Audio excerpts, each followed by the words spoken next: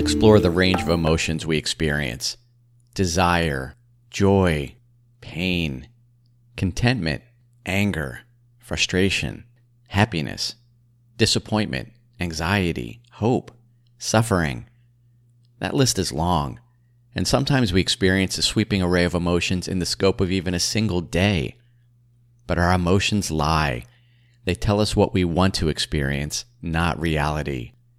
An incredibly powerful concept in A Course in Miracles teaches that we have just two emotions, love and fear. Love is real, being our true timeless nature. Our essence is love, and so is everyone else's. Fear, on the other hand, is something we made with the sole intention of proving that we are real in order to reinforce the belief that we can suffer. Here's the passage from the Course. You have but two emotions, love and fear. One is changeless, but continually exchanged, being offered by the eternal to the eternal. The other has many forms, yet one thing in common. They are all insane. They are made by you of sights that are not seen and sounds that are not heard.